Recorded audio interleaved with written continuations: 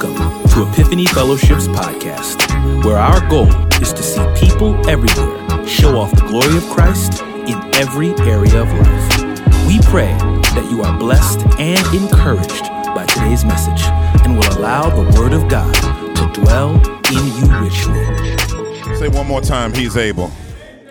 Do better than that. Say he's able. Amen, amen, amen. Let's give God another hand praise. Amen, amen. Our God is able. He is able to do what he said he would do. Not what we said he would do, but what he said he would do. There is a difference. And so, again, as has been noted today, happy Mother's Day to all the mothers and all of those who are mothers instead for other mothers and who play a vital role in the development of people, those who have taken on that role as spiritual parents, surrogate parents, guardian, adopters, even foster parents, whatever way that you have committed yourself to making sure it's something about parenting that just hit differently. And parents are those who help shape the trajectory of our journey. And so, and particularly mothers. Mothers are the primary nurturers in the home. And we are thankful for your commitment and your love and your guidance over the years. And for those of us like me whose mom is no longer here, I want to just encourage you today to continue to remember the legacy of whatever impact your mom had on you. And grieve well, and not only grieve, because I know some folk have lost their parents recently. Some people have lost their mom during COVID, and so you're still kind of raw for you that your mom is gone, and or someone that was an auntie that was like your mom, they're gone. And so we're keeping you lifted up today, that you would grieve and that you would remember them, and that God would give you sweet memories, and the legacy of what they were that made them mean so much to you will live on in you, and how you reflect the good stuff that they invested in your life. Well, today we are still in our series. We're winding it down. The series is pretty much done. We are in Luke the 18th chapter, verses 9 through 14. Luke, the 18th chapter, and we will be in verses 9 through 14.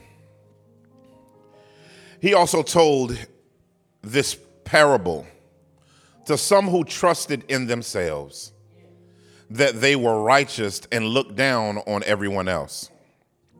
Two men went up to the temple to pray, one a Pharisee, the other a tax collector. The Pharisee was standing and praying like this about himself: God, I thank you that I am not like other people, greedy, unrighteous, adulterers, and even like this tax gatherer. I fast twice a week, God. I give a tenth of everything I get. But the tax collector, standing far off, would not even raise his eyes to heaven, but kept striking his chest and saying, God, have mercy on me, a sinner. I tell you, this one went down to his house justified rather than the other one. Because everyone who exalts himself will be humbled, but the one who humbles himself will be exalted. Today, in our time together in this winding down of our Stronghold series, I would like to talk about overcoming the stronghold of self-righteousness.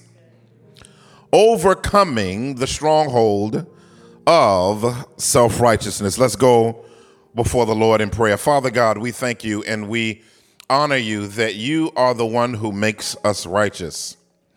And Lord God, I pray that we today would know how that happens and what's the mechanism for you making us righteous. And Lord, I pray that where we have blind spots and logs in our eyes, that you would help us, whether it's from the speck to the log, to deal with it so that we can live differently and reflect you in an honorable way with humility. Let the words of my mouth and the meditations of my heart be acceptable in your sight. O God, our strength and our Redeemer, in whom we trust. In Jesus' name we pray. Amen, amen, amen, amen. Overcoming the stronghold of self-righteousness. I can remember when I first became a believer, I was on fire for God, y'all. I mean, you know, when I started walking with the Lord for real, you know, that for real moment where you are absolutely on fire for God. And I was radically saved. So I was saved in the way I was saved. Not only, you know, I was a hefty weed smoker, you know. Some of y'all heard that before, and I was a wild boy. I was wild, but those aren't the only sins. So let's not reduce them to drugs and drinking and women or whoremongering. If you're prideful, you're just as sinful. But I remember when I got saved, because of the radical transformation that had happened to me, I began like running hard. I was sharing the gospel. If the trees would listen to the gospel, I would share the gospel with the trees and the birds, whatever kind of person. If I was on the bus, if I was on the sub, if I was anything I was on, I was sharing the gospel, and those are great things.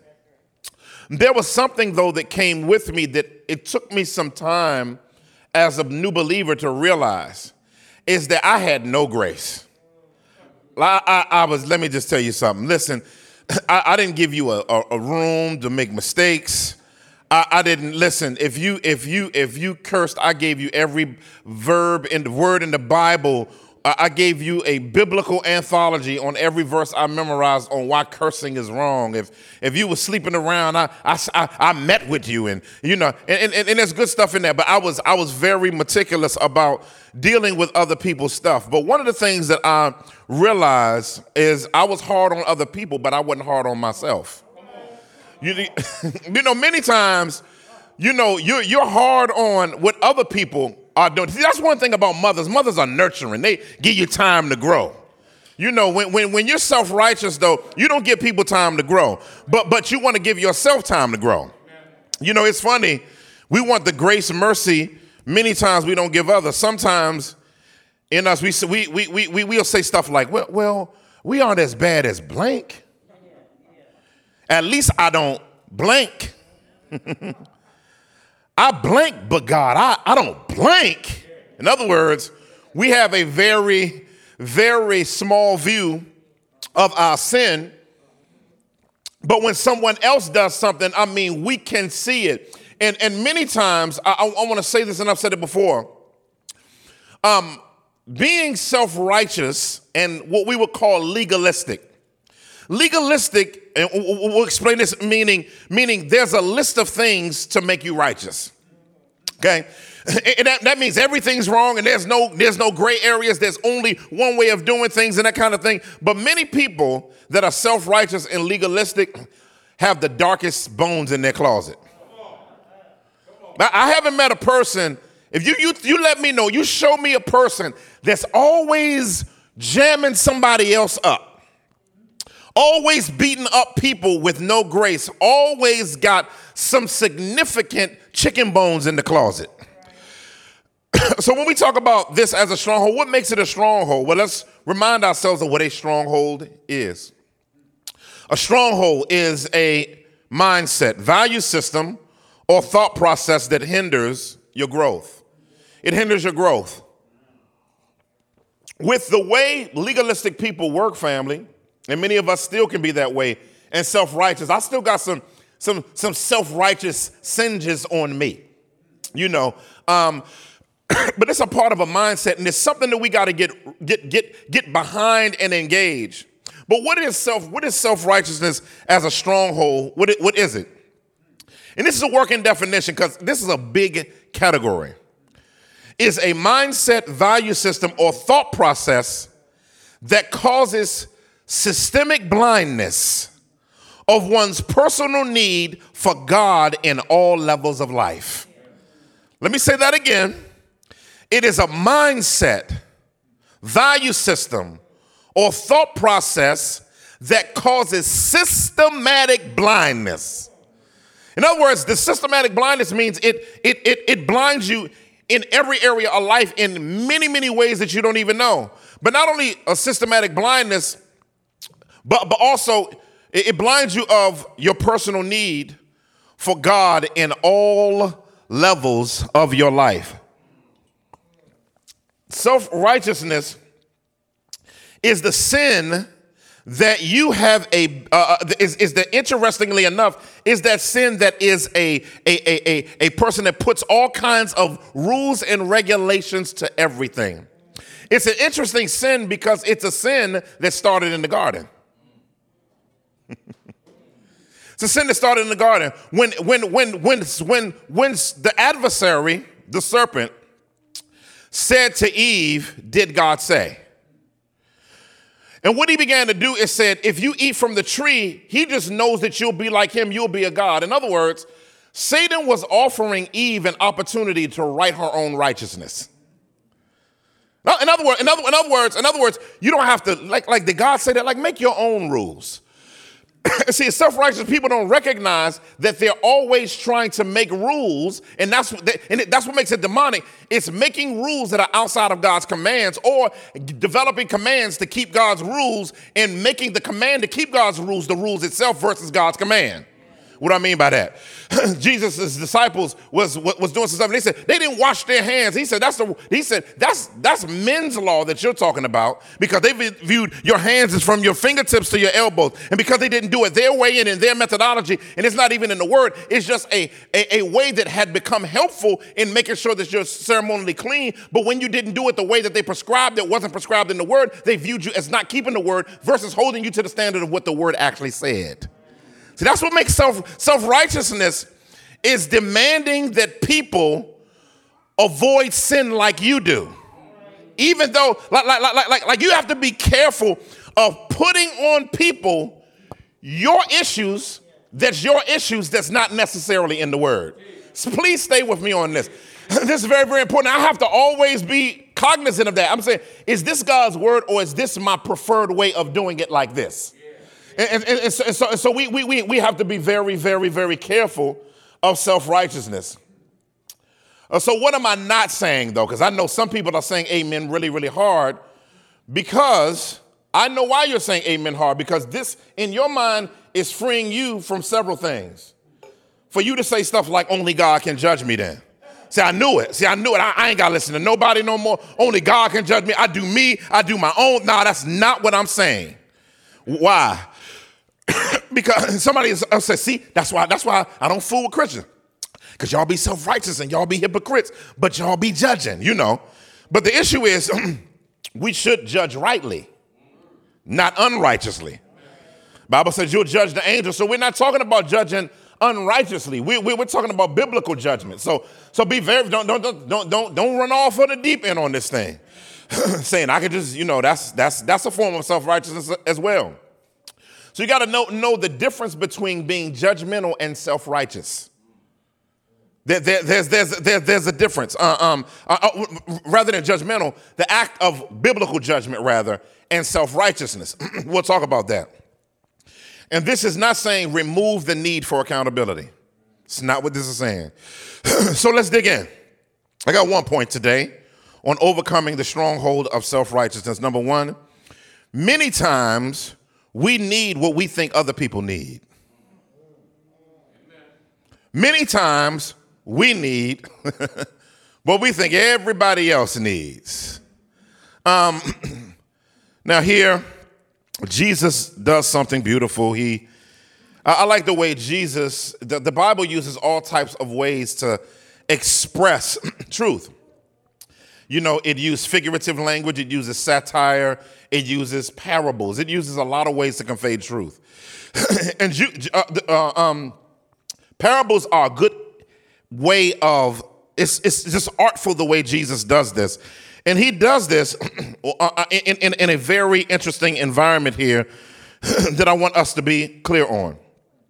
So he said, he also told this parable to some who trusted in themselves, that they were righteous and looked down on everybody else. This is interesting. he basically saying they look down on everybody else and view themselves as righteous. Now, the question is, what is righteousness? Let's start with that, because we got to define righteousness so that we can understand the nature of self-righteousness. What is righteousness? Righteousness is characterized or proceeding from accepting standards or morality or justice. It's a conformity, listen, to a certain set of expectations. Righteousness is the fulfillment of God's expectations. But not only is it the fulfillment, listen, of God's expectations, listen, righteous is who God is. We'll see in a second that righteousness is a very, very, very massive word in the Bible. It's a massive word in the Bible because it has two types of levels in righteousness for the most part. It's intrinsic and it's extrinsic. What do I mean by that? Righteousness is internal, who you are, right? Who you are. We'll talk about that in relation to salvation and how you get it. But also righteous is extrinsic, how you execute righteousness. So when we talk about first being righteous, we're talking about having the capacity to understand God's standards and to have your life conform to his standards. Extrinsic righteousness is the ability to execute the standards that God has imputed into you with the capacity to execute. So this is very, very important. So when we talk about being righteous, we're not talking about just the actions in and of itself. We're not just talking about some esoteric reality in itself. It's really the true dichotomy of both being two sides of the same coin. It's the heads and tails of the Christian faith, if you will.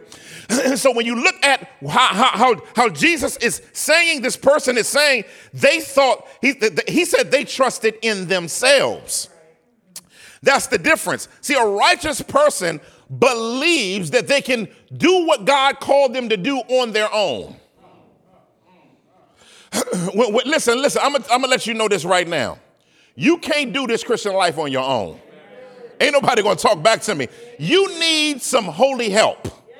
That's why the Bible says, by works of the law shall no flesh be justified. It's not calling us to be lawless. It's saying you don't have the ability in and of your own strength to do what God has called you to do. That's why Paul said in Colossians 1:29, striving with all the strength that he supplies. Listen, because you got to be honest. You got to be honest. Most days we don't want to be righteous. Oh, y'all better quit playing with me today. You know, we are petty people. And we want to act a plumb nitwit, as my mama would say. And so righteousness is a choice. It's a choice daily. And so how do we get righteousness? This is very important. This is the meat and potatoes before we get to the rest. How do we get righteousness? That's the question we should ask. Number one, you get righteousness by knowing the God the righteous, we are not righteous. That we got to know that God is righteous and we are not. That's where righteousness starts. That's why in Isaiah 6, when he saw him, he said, woe is me. See, when you're in God's presence for real, I ain't talking about the shine of my presence. I'm talking about, y'all don't know what I'm talking about. I'm talking about when you really in his presence and you know everything ain't right, you see the gap between you and him. See, you can't understand righteousness until you understand the gap. That there's a difference, there's levels to this. and see, when you in with you can't, if you're out here and you've never encountered your unrighteousness, you can never learn what righteousness is. That's the way the gospel works. You have to first be like, man, I'm a mess. If you see the first step to breaking the cycle of self-righteousness is to know that at some point in time you were unrighteous, and if truth be told, you still got some areas of your life that ain't right. You got some other places in your life where there's some gaps, and you need to, some of us don't say woe is me often enough. I am undone. Some of us need to feel the undoneness and the gaps in our life so that because you can't be judgmental towards someone if you're dealing with the same stuff they dealing with. Matter of fact, many of us are dealing with the same stuff that others are dealing with, but we justify it in our own life and crucify it in everybody else's life. And so you have to be that's what makes self-righteousness so dangerous. Because when self-righteousness doesn't meet God, all you have is you, and you can trust in you. But when you meet the Holy One in all of his glory, exalted, and see him and the cherubim saying, holy, holy, holy, kadosh, kadosh, kadosh, and they scream in the name of Yahweh. And you say they're in his presence, but don't even look at him. That's what the Bible says. No one's seen him at any time. Woo!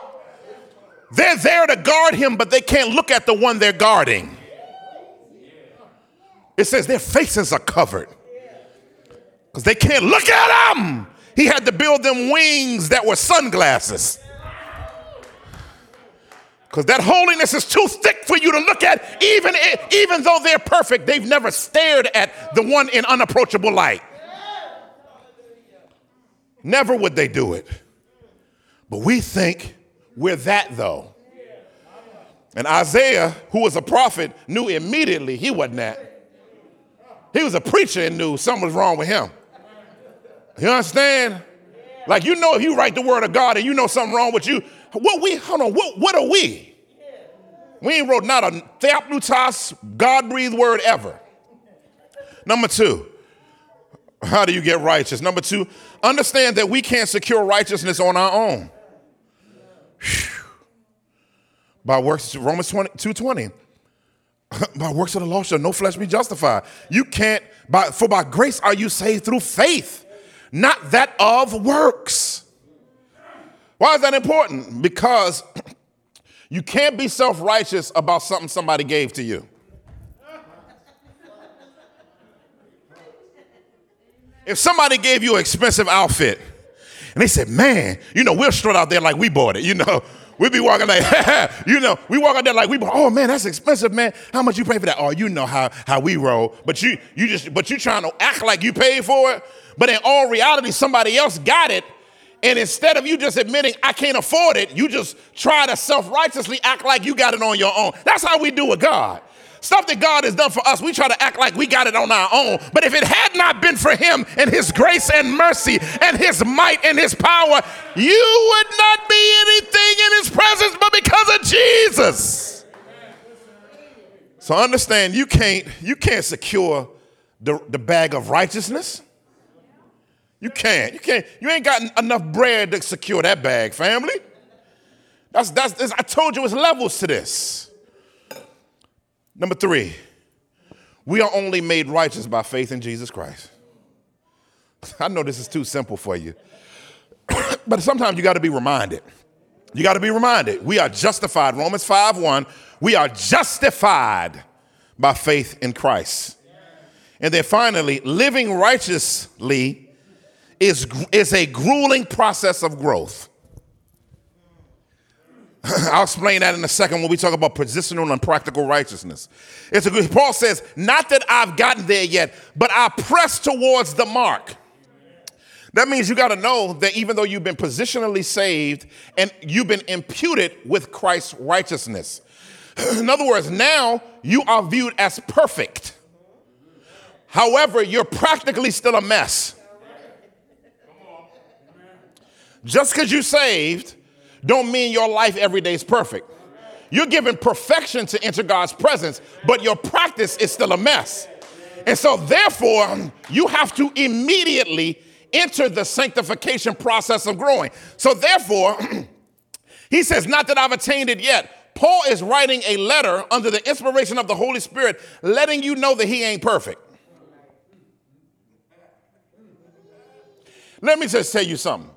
If I was Paul, I went to heaven, saw everything. You understand what I'm saying? If I was Paul and I was writing letters, I wrote most of the letters in the New Testament, planted more churches, you couldn't tell your boy nothing. I said nothing. Yes, I did. But let me tell you something about the way life works, and that this is for free. When God has called you to something great, He has to wound you so that you can remember that what he's using you to do isn't the center of your righteousness.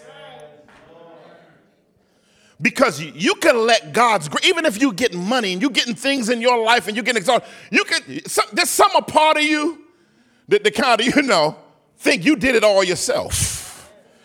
And see, self-righteousness comes from saying everything in my life comes from me. That's dangerous. That's dangerous. That's why some of y'all don't never worship. That's why some of y'all don't never lift your hands. Because you think everything in your life was done by you. But see, when you have that's why David would say, I meditate on your testimonies.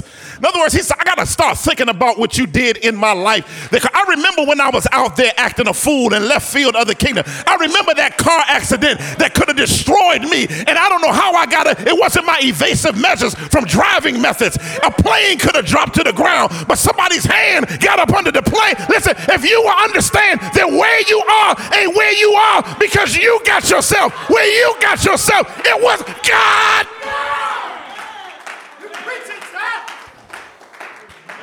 It was God. You did work, but a lot of people work hard and come out short. Work without the Spirit and God's hand is goose egg ministry. Do you understand what I'm saying? And so pretty much in him we live, we move, and have our being. That's what you got to think about. Everything about your life.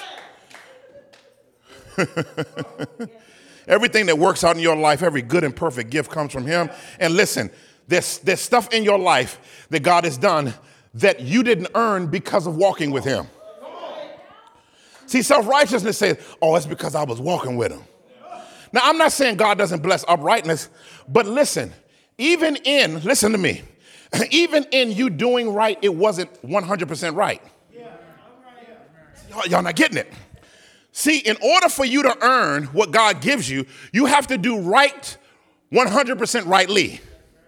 That means even in the right that you did, it was by grace. And even in the mishap of you not fully being 100% right was taken up because of what Christ was done. And then the whole thing is really a work of God because you didn't give yourself the ability and the gift to do that particular thing. You didn't give yourself the opportunity to do that thing. Every one of the pieces of the equation of something get done and something coming in your life comes from God. That house, wasn't just you worked for it. God had to get you to the point where that door opened up for that house. Listen, for you to be able to have children, God had to open up that door. God had to work that thing out for you to be able to be single and be as fly as you are. Listen, even the process of your education, if God didn't take care of it and do the process, it kept you awake at night so you could get your work done. Listen, it's all him. It's all him. It's all him. It's all him. See, that's what the self-righteous have to recognize. Look at verse 10. Then he gives the example. This example should make you cringe. It says 2 men went up to the temple to pray. I like the way Jesus starts it off. That's old preacher. I can hear old preachers say 2 men went up to the temple to pray. That's how I just love the way they do. It says one a Pharisee and the other a tax gatherer. Now, if you're in their day and you hear this, you're like, what is a tax gatherer doing in the temple? We understand why the Pharisee is in the temple. That's the first thing that will come to their mind. The first thing that will come to their mind is why is Shorty here? You ever seen somebody come to church, you're like, wow. Praise God you're here, but wow. That's deep. That's deep, right? Because they think only people that are good in their eyes need God. And Jesus is making a deep point here. This should strike you. It said the Pharisee was standing and praying like this about himself. Now, I'm trying to understand. I wonder, was he talking out loud? The text doesn't let me know whether, but this would be crazy. Can you imagine somebody like talking like this in the gathering of the saints? Like, I always was wondering, is this dude like I don't know. Jesus, I don't know. But somehow Jesus is either giving a real example of something that happened, or he's creating the scenario for a lesson. But it does personify the disposition of both. So look, it says, the Pharisee was standing and praying like this. Let's just listen to that. About himself. You ever gotten a conversation with somebody and they talked about themselves and their accomplishments the whole time? I on the phone, it's somebody I don't even call no more. I'm not putting them out there. I ain't talking to them no more. They just said, I ain't nothing worse than somebody, man, you know, I just bought this, man. You know, dude, I just got this. And I'm on the phone like it's 45 minutes later. It's 45 minutes later. You telling me all about what you got, what you're doing. Like, I'm like, what's the purpose of this? Because all that say to me is insecurity. If we talking 45 minutes about you, you insecure. See, self-righteous people aren't empathetic. And so he says, now this is what's crazy. I mean, this is crazy what he says. Thank God, just imagine this. I want you to, we're in service, somebody's leaning on the back wall. God, I just want to holler at you real quick. God, I want to thank you that I ain't like other people. That's like,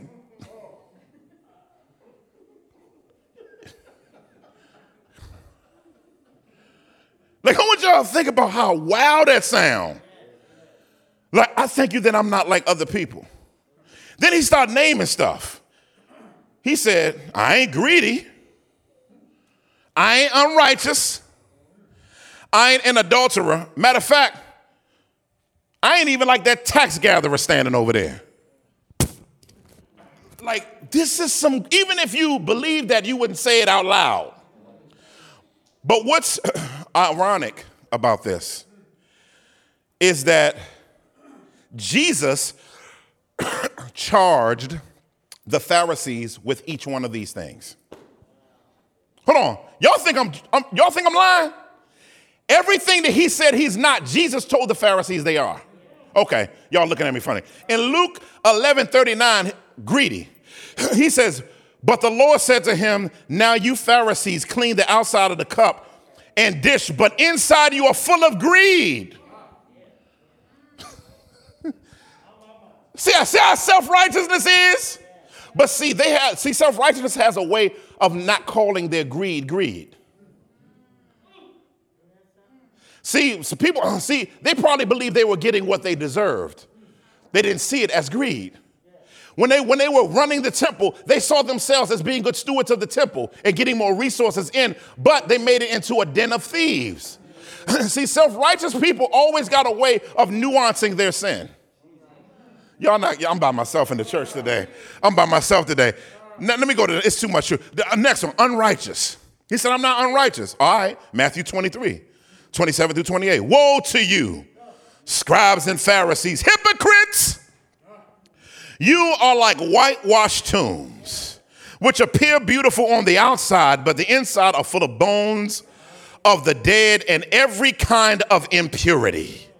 In the same way, on the outside, you seem righteous, but inside you are full of hypocrisy and lawlessness. Then he also said, I'm not an adulterer. And we know this is appendage to the passage, but let's just read it. It says in John chapter 8, verses 3 and verse 7, the Pharisees and Sadducees approached and tested him, asking him to show them a sign. Jesus said, an evil and adulterous generation demands a sign. He called them adulterous. But this is the funny one, a funny one here. It says, then the scribes and Pharisees brought a woman caught in adultery, making her stand in the center. This is going to blow you away. When they persisted questioning him, he stood up and said to them, the one without sin among you should be the first to throw the first stone. Now that may seem weird. He's not saying just without sin in general, because they had the right to challenge her if she was in sin, and they weren't in it. But the word for sin here means particular sin.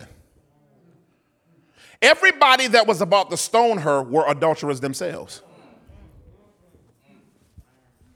He said, you got the nerve to stone somebody for the very sin that you're committing. That's how unrighteous they can be. And so what's the characteristics of the self-righteous? They don't see their need. They don't see their walk with God as communal project. It's out of Paul Tritt's book, Dangerous Calling. They don't see their walk with God as a communal work. They do not work well with others. They consistently believe they are right and know best. They are resistant to change. They do not respond well when reminded of their need. I could go on and on and on. But then verse 13 comes. Jesus says, but the tax collector, standing far off, would not even raise his eyes to heaven, but kept striking his chest and saying, God, have mercy on me, a sinner. See, what does this point to? Humility. What does humility point to? Brokenness. Bible says in Psalm 51, 16 and 17, well, 17, he says, the sacrifice pleasing to God is a broken spirit. You will not despise a broken and humble, or old translation, contrite heart. What is brokenness? What is brokenness? How do you break the cycle of self-righteousness in your life?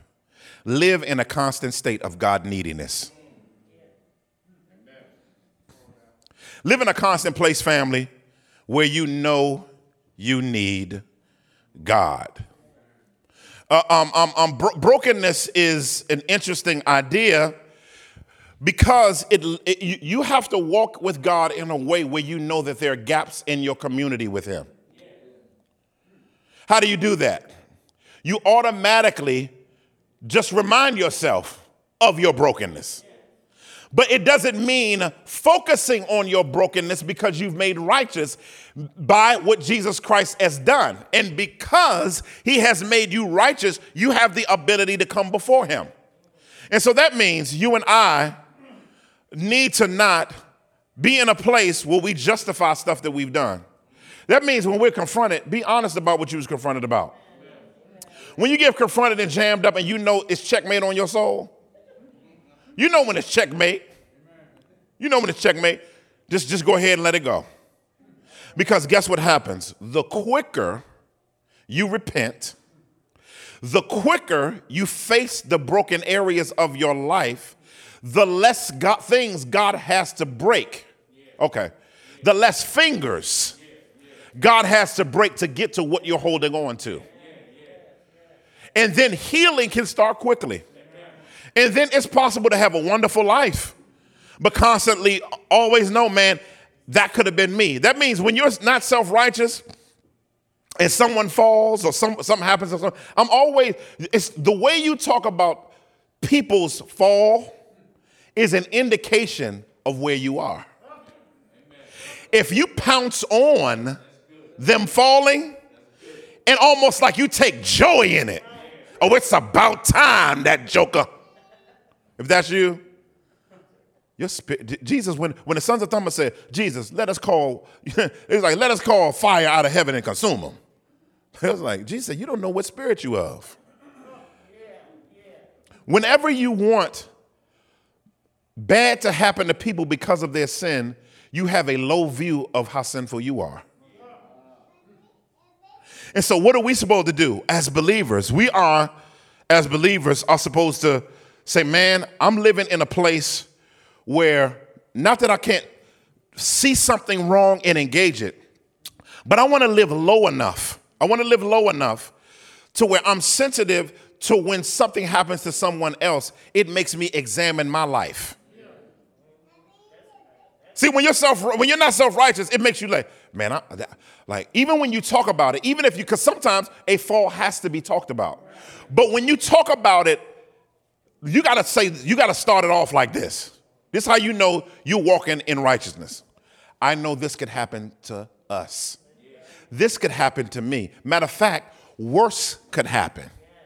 Then you start talking about it with a ton of humility. Be careful. Be careful how you talk about it. Because guess what? You could fall right into it. It says, take heed lest you fall. And so the beauty of overcoming the stronghold of self-righteousness is self-righteousness embraces God's righteousness. Look what Jesus says in verse 14. He says, I tell you. Now, you've heard this story or you read the text already.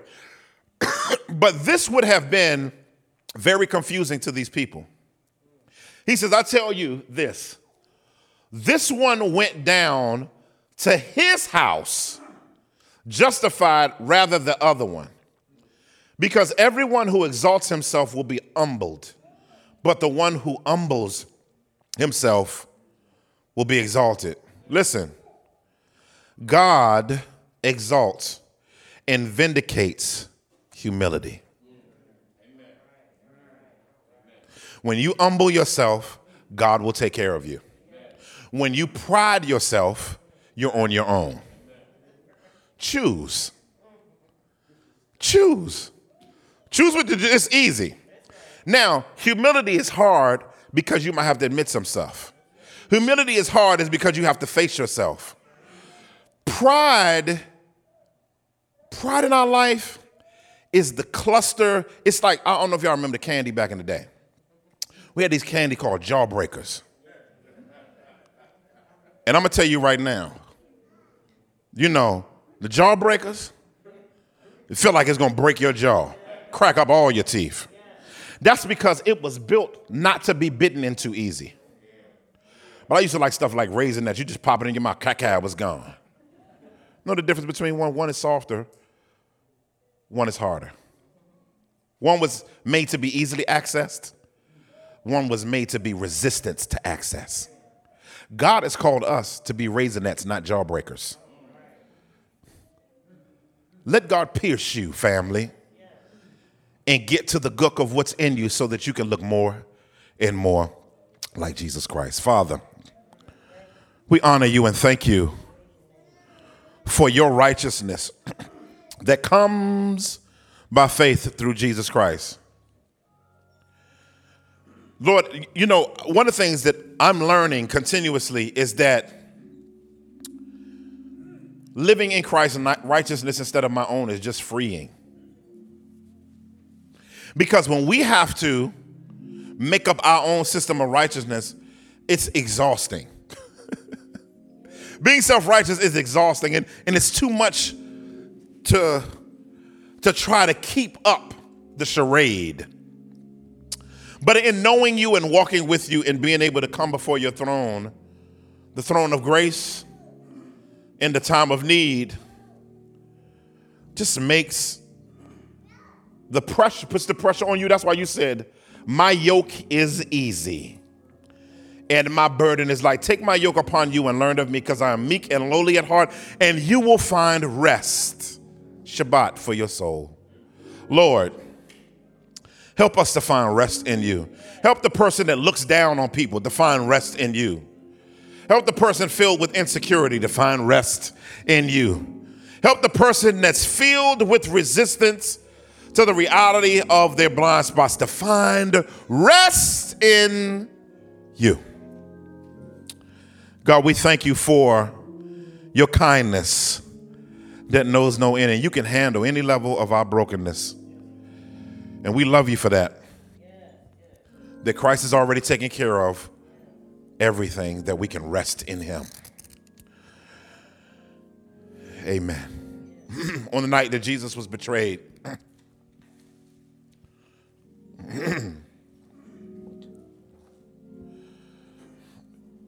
even before that, he told them to beware of the leaven of the Pharisees and Sadducees. He called it leaven because leaven is yeast. Yeast is used, of course, as you know, in baking to make things look bigger than it actually is. So that's why in ritualistic aspects of most of Jewish life, they used unleavened bread. That's why this wafer is so thin. It's not a puffed cracker. Like if you look at the crackers, they got a little bit of yeast in them. The cheese crackers, Cheez-Its, because they got yeast that puffed them up. They're really flat. When you smash them, they crack apart because there's air inside of them. But unleavened bread is a sign of humility. It means when we take communion, this flat bread represents nothing added and nothing taken away. And it means humility. It means that's what it means. It means the humility of Christ. What Christ is who Christ is. That's why he says he is the bread of life. He's no fluff. And so when he says, this is my body, which is given for you, it's real righteousness without any filler. Let us eat together. Bible says life is in the blood. Blood is, it's always interesting to me when I get blood work done. Because blood work can just about let you know anything that's wrong with you. It blows my mind. They can take blood and they can tell whether you have cancer, whether you have heart issues, whether you have diabetes, whether there's some type of bleeding somewhere in the other places of your body. There is so many things that blood can do. But I'm glad that blood doesn't only diagnose your problem. Christ's blood can deal with it. And so that's why he said, this is my blood, the blood of the new and everlasting covenant, which is shed for you and for many, for the remission of sins. Let us drink together. Lord God Almighty, thank you for the transfusion by faith and that we've been made new. Help us to use our new identity in you in the correct ways so that we can experience you with fullness of joy. Let us go in peace this week and find new ways to experience your grace, your mercy, and your glory. In Jesus' name, amen. God bless you. Take care. Lord, say the same. See you next week. Take care. Hello, this is Dr. Eric Mason, founder and pastor of Epiphany Fellowship. Thank you for tuning in today. Hopefully the word of God was a blessing to you. Also, if you want to help us build the kingdom from Philly and beyond, particularly in inner cities, partner with us today. And if you don't know Jesus as Savior, based on his death, burial, and resurrection, place your confidence in him and go from spiritual death to spiritual life. Tune in next time so we can see you go from spiritual infancy to spiritual maturity. God bless you. Take care. We love you.